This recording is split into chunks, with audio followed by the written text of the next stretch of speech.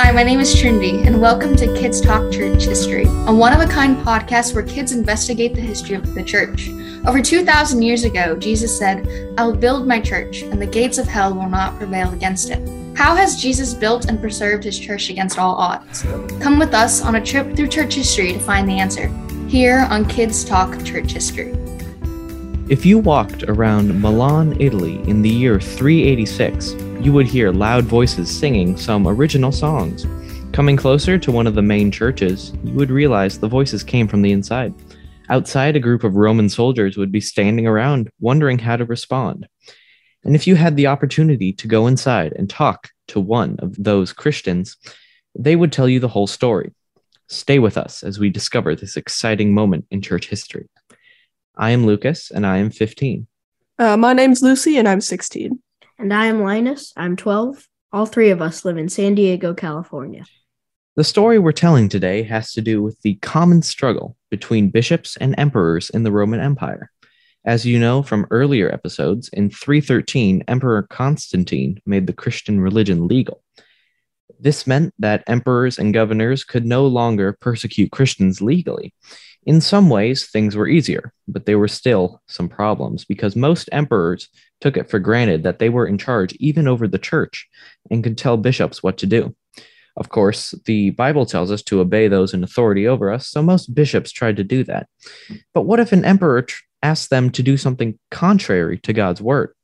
This is what happened in Milan when Empress Justina, who followed Arianism, told Bishop Ambrose to give up one of the two churches in Milan so she could set up an Arian church. But before we get into the story, we should explain Arianism because the word Arian means something quite different today. We talked about it in an earlier episode, right? Yes, especially in the one about Athanasius. Arius was a monk who taught that Jesus was not fully God, just a very special creature. Those who followed his teachings are called Arians. It was a terrible teaching because if Jesus is not truly God, he can't save us. And the Bible clearly teaches that Jesus is fully God. It's just hard to comprehend how someone could be fully God and fully man. And when something is hard to understand, some people try to explain it in ways that are not biblical. So then what did Ambrose do? I'm guessing he didn't just give Justina one of the churches. Well, we actually know the whole story from a letter that Ambrose wrote to his sister, Marcellina. He said, "They are commanding, give up the church." I reply, "God forbids me from giving it up. They tell me the emperor can do as he pleases, since he is Lord over all." I reply, "Don't make the huge mistake of believing, O emperor, that emperors may have the slightest authority over the things of God. It is written, 'Give God the things that are God's, and give Caesar the things that are Caesar's.' Courts belong to the emperor, churches belong to the bishop." And in a sermon to his congregation, he said, "Don't be afraid, I will not abandon you. I can't answer violence with violence. I can lament and cry because my tears are my weapons against the soldiers." But he definitely did a lot more than just cry. Yes, because the majority of the people in Milan sided with him, and they staged a huge sit-in. They occupied the two churches in Milan and refused to come out. And they would sing? Of course. Can you imagine sitting in church for days and days? After a while, Ambrose thought that the people were getting discouraged, and so he got them to sing. He had written some hymns for the church, mostly about Jesus being God, so he organized them in groups, with one group singing one line and one group responding with the other. How long did they stay in the church? About a week, from the Friday before Palm Sunday to the Thursday before Resurrection Sunday, when they received news that the emperor had called back his soldiers. Go Ambrose. He really had a point. He told Emperor Valentinian II, who was the son of Justina, who ruled for him while he was young, "If you can't occupy the home of a private citizen, why do you think you can take over a building that's dedicated to God?" He also told him that as a Christian, as Valentinian claimed to be, he couldn't set himself above the church. And he actually had to repeat this lesson to Valentinian's son, Theodosius. Yes, Theodosius is actually the one who made Christianity the state religion. So he professed to be a Christian, but once he killed thousands of innocent citizens in revenge for the death of a Roman soldier, and Ambrose called him out on that and made him do penance in front of the whole city. We would nowadays call it church discipline. Ambrose sounds like a super bishop. Yes, but if you actually look at pictures of him, he looked very small and frail, and his skeleton, which has been preserved to this day, seems to confirm that. He also suffered from a bad form of arthritis, but it's certain that he had a lot of courage. We'll say more about bishops and emperors, but it's time to read our mail. We have a question from 9-year-old Joshua from Texas. We learn in the book of Acts that Matthias takes Judas's place, but are not given more information about him. Is there anything else we can learn about Matthias from church history? Thank you, Joshua, for that question. We'll see if our expert, Dr. Brian Arnold, Associate Professor of Theology and President of Phoenix Seminary, can give us an answer. But before we turn to him, let me remind our listeners, if you have a question or comment, you can email it to questions@kidstalkchurchhistory.org or go to our website at kidstalkchurchhistory.org and enter to win a copy of Simonetta Carr's Church History, courtesy of Reformation Heritage Books. And now we welcome our special guest on today's podcast. Besides his important service at Phoenix Seminary, Dr. Brian Arnold has written a few books about the early church, including Justification in the Second Century, and has 2 children, Jameson and Natalie. Dr. Arnold, thank you very much for joining us. Well, I'm glad to be here. So, how old are your children? So I've got an 11-year-old son named Jameson and a 9-year-old daughter named Natalie. Do they listen to our podcast? After today, yes. All right. I'll get them connected in. It's a great thing you're doing. Thank you for that. Let me start with Joshua's question. Do we know what happened to Matthias?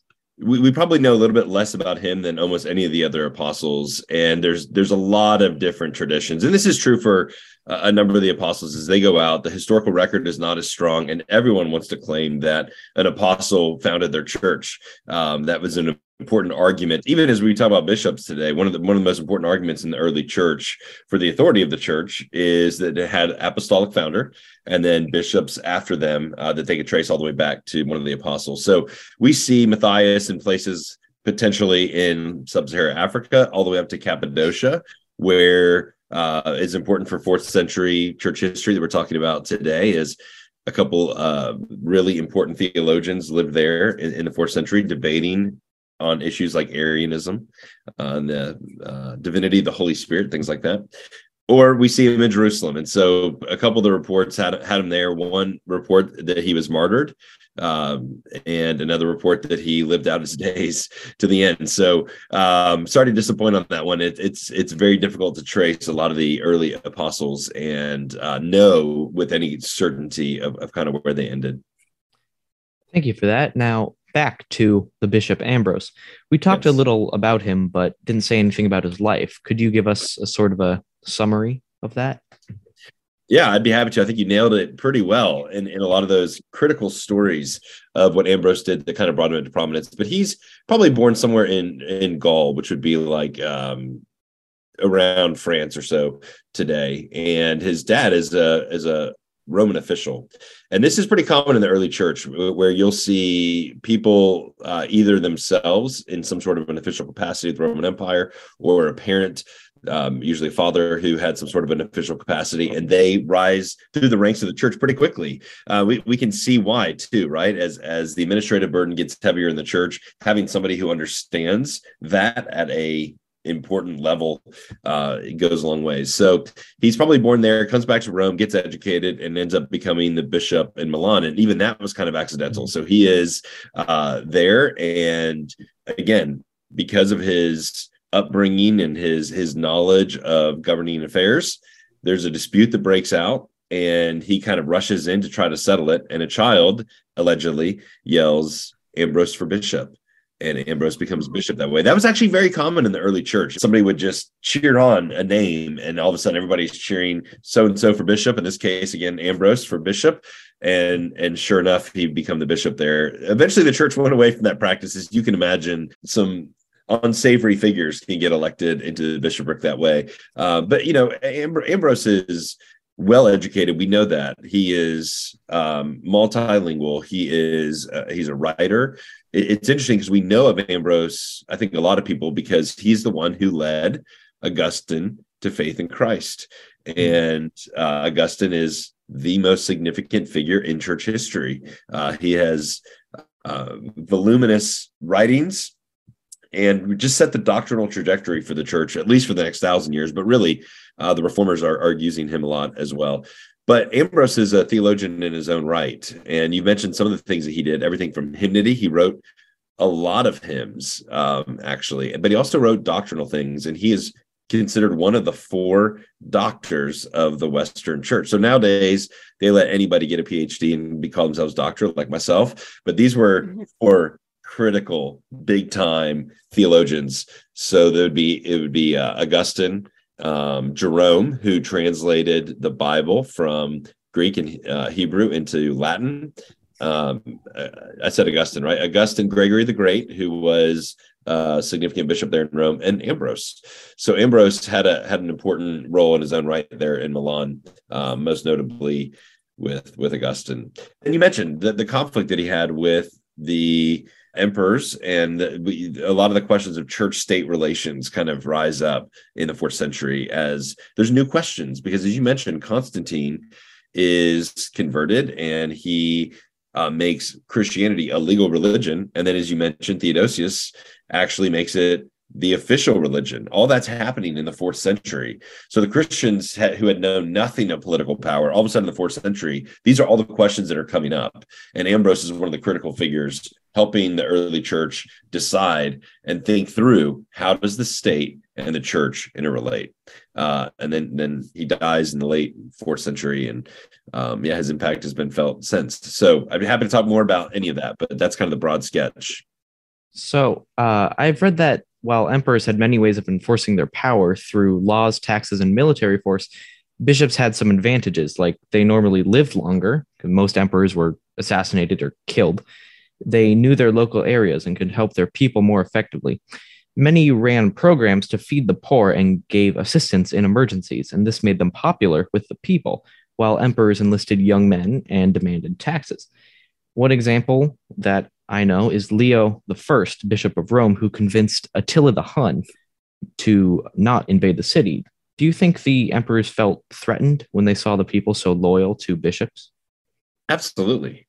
I think you laid that out pretty well, of the conflict that will come, especially in the Middle Ages. So if we just kind of fast forward a little bit, I think this even helps set the discussion on bishops and church-state relations and the papacy, right? How does that start to arise in the early church and really into the medieval period? The high watermark of this is like 1302 or so, and Boniface VIII is the pope at the time, and he writes what we call a papal bull, which is like an official document of the Catholic Church, where it's called Unum Sanctum, which is always taken from the first 2 words of a papal bull, so just one holy, and he's talking about the role of the church and the role of the government. And he says basically there are 2 swords. One belongs to the government, one belongs to the church, but the church is the ultimate wielder of the sword, because he would argue we have say over who goes to heaven or hell. So if the pope or if the emperor makes us mad, we can just ensure that he gets sent to hell forever, and we will triumph in that way. So we obviously have something eternal. You have something temporal, and the eternal sword is the most significant of them. So that's kind of the place. And when I talk to my students through church history, one of the biggest markers of the medieval period is this strife that's happening between the Pope and the Emperor. So we see kind of the high watermark in 1302 when Unum Sanctum is written by Boniface VIII. Now, if we start walking backwards in time, I think Gregory the Great is I call him the door that kind of closes the patristic. That's the church fathers period from the death of the apostles. So I date it from about 100 to 604 when Gregory the Great dies. And then the medieval period, he's the door because he's also opening up into the medieval period. And he's one of the first ones to really call himself Pope. And we see it a little bit before this, but he gets a letter, and I can't remember. It was from one of it was either Columbanus or Columba, I believe. And he calls Gregory his brother. And Gregory says, "I'm not your brother. I'm your papa. I'm your Pope." And really showing that significance of that office of the Roman see, the bishopric there in Rome.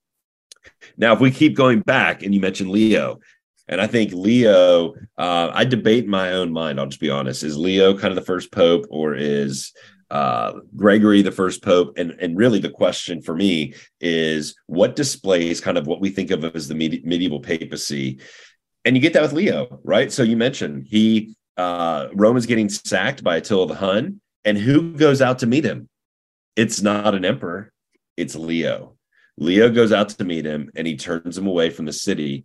And so to answer your question, that was a long way to answer it, but just to say, absolutely, you see the rise in significance and influence and power amongst the Roman bishop. And we see it with Leo, we see it with Gregory. And then the question is, do we see it that much before Leo in the early church? I think that's pretty debatable. So going back to Ambrose, when you read through his story, obviously it's easy to side with him because he's the good guy in this story. But later on, some bishops or popes went a bit overboard with this, saying that they had authority over the whole world, including rulers. So what are some examples of that happening? Yeah, I mean, it sounds nice, doesn't it? Just proclaim yourself ruler of the world and ultimate power. And it just shows you what happens when the church, which was on the margins, the church that was persecuted, the church that really had to do those things that you mentioned before of loving the poor, building hospitals, caring for those in times of plague when everyone else left the city because they wanted to save their own skin and Christians were there. But now, all of a sudden, as the emperors declare Christianity both legal and then the official religion, it becomes a power struggle. And I think this is, I think God used it for good to spread Christianity, but I think it always comes at the price. So, yeah, what you see there is the wielding of political authority. And again, I don't think we see it as early with Ambrose. I think for Ambrose, there's a genuine desire to see true Christianity and Christology, who is Jesus, actually shored up. So the 4th century really is that debate of what is the Trinity? Is Jesus fully God or is he not? Is the Spirit divine? I mean, these are all the questions they're wrestling with in the 4th century, while the political landscape is shifting. So it's a pretty important century in the history of the world. Because you have the theological and the political questions being asked at that time. And I think for Ambrose, we live in the modern American world where we want to see religious liberty for all. Well, that's not what's happening back then, really. And so you could see today, people will say, well, let the Arians have their church and let the Christians have their church. And the reality is you can't really, for Ambrose, you could not do that. Because to give up one of your basilicas in order for the Arians to have a place to worship is to send people to hell because they're going to believe a false thing about God. And so I don't like to see that as the political struggle that comes later. I think for him, there's a lot more purity of motive and a desire to see this theologically more than politically.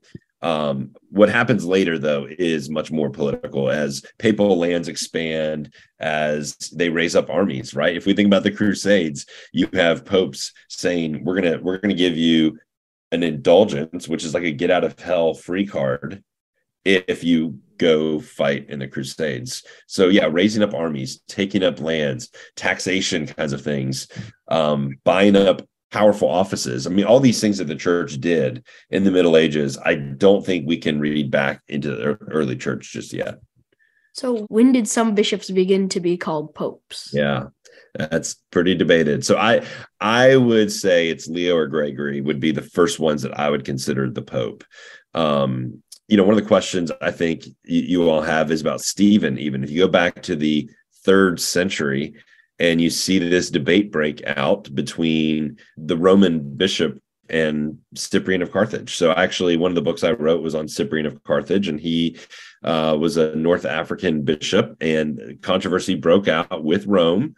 And Cyprian's the first one to write about the nature of the church. He wrote a book called On the Unity of the Church, and where he said in the first version of it that the Roman bishop has more authority. But then he got into a fight with Stephen of Rome, and he wrote a second version of that book saying that the Roman bishop doesn't have any more authority than any of the other bishops. All the bishops have like the the seat of Peter, right, for themselves, and that's the collection of the bishops that's more important. So, but Cyprian writes both of those because he is in a situation where it benefits his argument. So the fact that he can even change that kind of midstream, and the issue for Cyprian was over the matter of baptism. So if you were baptized by somebody who later denied the faith, is your baptism valid or not? And Cyprian said, no, you would need to be baptized again. And Stephen of Rome said, yes, that it doesn't matter who baptizes you as long as they do it in the right formula. But the point for this conversation is, I think it's way too early to see Stephen as the Pope because not enough people rallied around him even at that time. I mean, you have some serious debate about that in the 3rd century.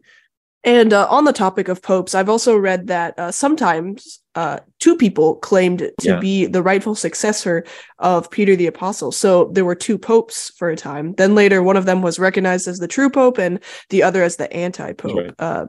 This could pose quite a lot of problems, couldn't it? Well, I think it is. This is why I'm a Protestant. Well, this is one of the reasons why I'm a Protestant, not a Catholic, because I think there's some serious challenges when you talk about papal infallibility, which is the doctrine that when the Pope speaks what we call ex cathedra, that's from the chair on matters of faith and practice, he's infallible. That's tough when at times you've had multiple popes and then the Catholic Church has to go back and say, you know what, so-and-so wasn't really the Pope, the other guy was the Pope. Or if you get even a little bit later into the 15th century, you see a time where there's 3 popes. Or my favorite story of all, I think it was John the 23rd, was actually a pirate who went into hiding and ends up becoming the Pope. And then somebody recognizes him one day and says, weren't you the pirate that everybody was looking for? And he had to take off running. So there's some real serious problems in the history of the church if you're going to hold to papal infallibility. Yeah. Thank you for those answers. But before you have to go, we usually ask our guests 2 questions. First, how were you introduced to church history? And second, what suggestions do you have for kids like us who want to learn more?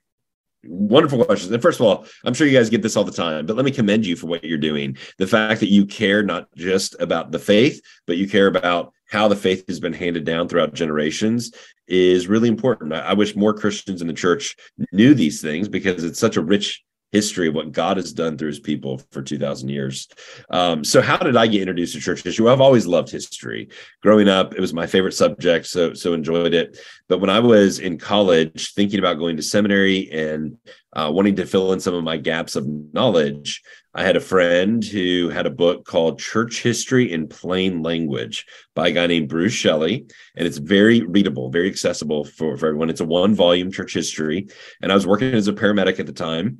And I got this sweet gig working at a horse park as a paramedic. And I sat under this big oak tree in Kentucky and read Bruce Shelley's book on church history and fell in love with it, and especially with the early church. And the reason why I love the early church, and especially in the 2nd century, they don't have the whole Bible. They don't have 2,000 years of history, but they have a faith that's alive, and so alive that they're willing to put their lives on the line. And a lot of them are martyred for their love for Jesus, even though they didn't have the benefit of a lot of things that we have today. So that's what made me love church history. And then in seminary, took as many courses in it as I could, and eventually did my PhD in it and never regretted it. And then the second question, the second question is, how can you get into it? Well, I would recommend that book. I think it's accessible for you all. And then I would say a couple of different things. One, never be afraid of the primary sources. So Athanasius wrote a book called On the Incarnation that I think kids can read and benefit from. And in fact, if you get the version of it with C.S. Lewis's introduction. So C.S. Lewis is the one, to remind your listeners, who wrote the Chronicles of Narnia, like The Lion, Witch, and the Wardrobe, and wrote a lot of other books. But he actually wrote an introduction to Athanasius's On the Incarnation, where he said one of the worst things is people don't read the primary sources, the sources themselves from 1800 years ago, because they think they're going to be too hard to understand. So they read other books that people not nearly as smart as those guys have written, and then they get confused. I would say go back to those. Read On the Incarnation. Read the Demonstration of the Apostolic Preaching by a guy named Irenaeus of Leon. It's just a really good understanding of how the whole Bible fits together. And then I would point you to, if you've not seen these before, Christian Focus Publishers has a lot of really good resources for kids. So a lot of writers who have tried to hit different age levels, and some of those are church history resources. So I'd commend those to you. Well, Dr. Arnold, we are very thankful for those recommendations and that you decided to spend this time with us and to share your vast knowledge. But now it's time to say goodbye. Once again, dear listeners, make sure you visit our website, kidstalkchurchhistory.org, for the opportunity to win a copy of Simonetta Carr's book, Church History. That's also where you'll find all of our podcasts, special offers, news, and more. And don't forget to tell your friends where they can find us. In partnership with the Alliance of Confessing Evangelicals, and on behalf of my co-hosts, Lucy and Linus, I am Lucas. Thank you for listening to Kids Talk Church History.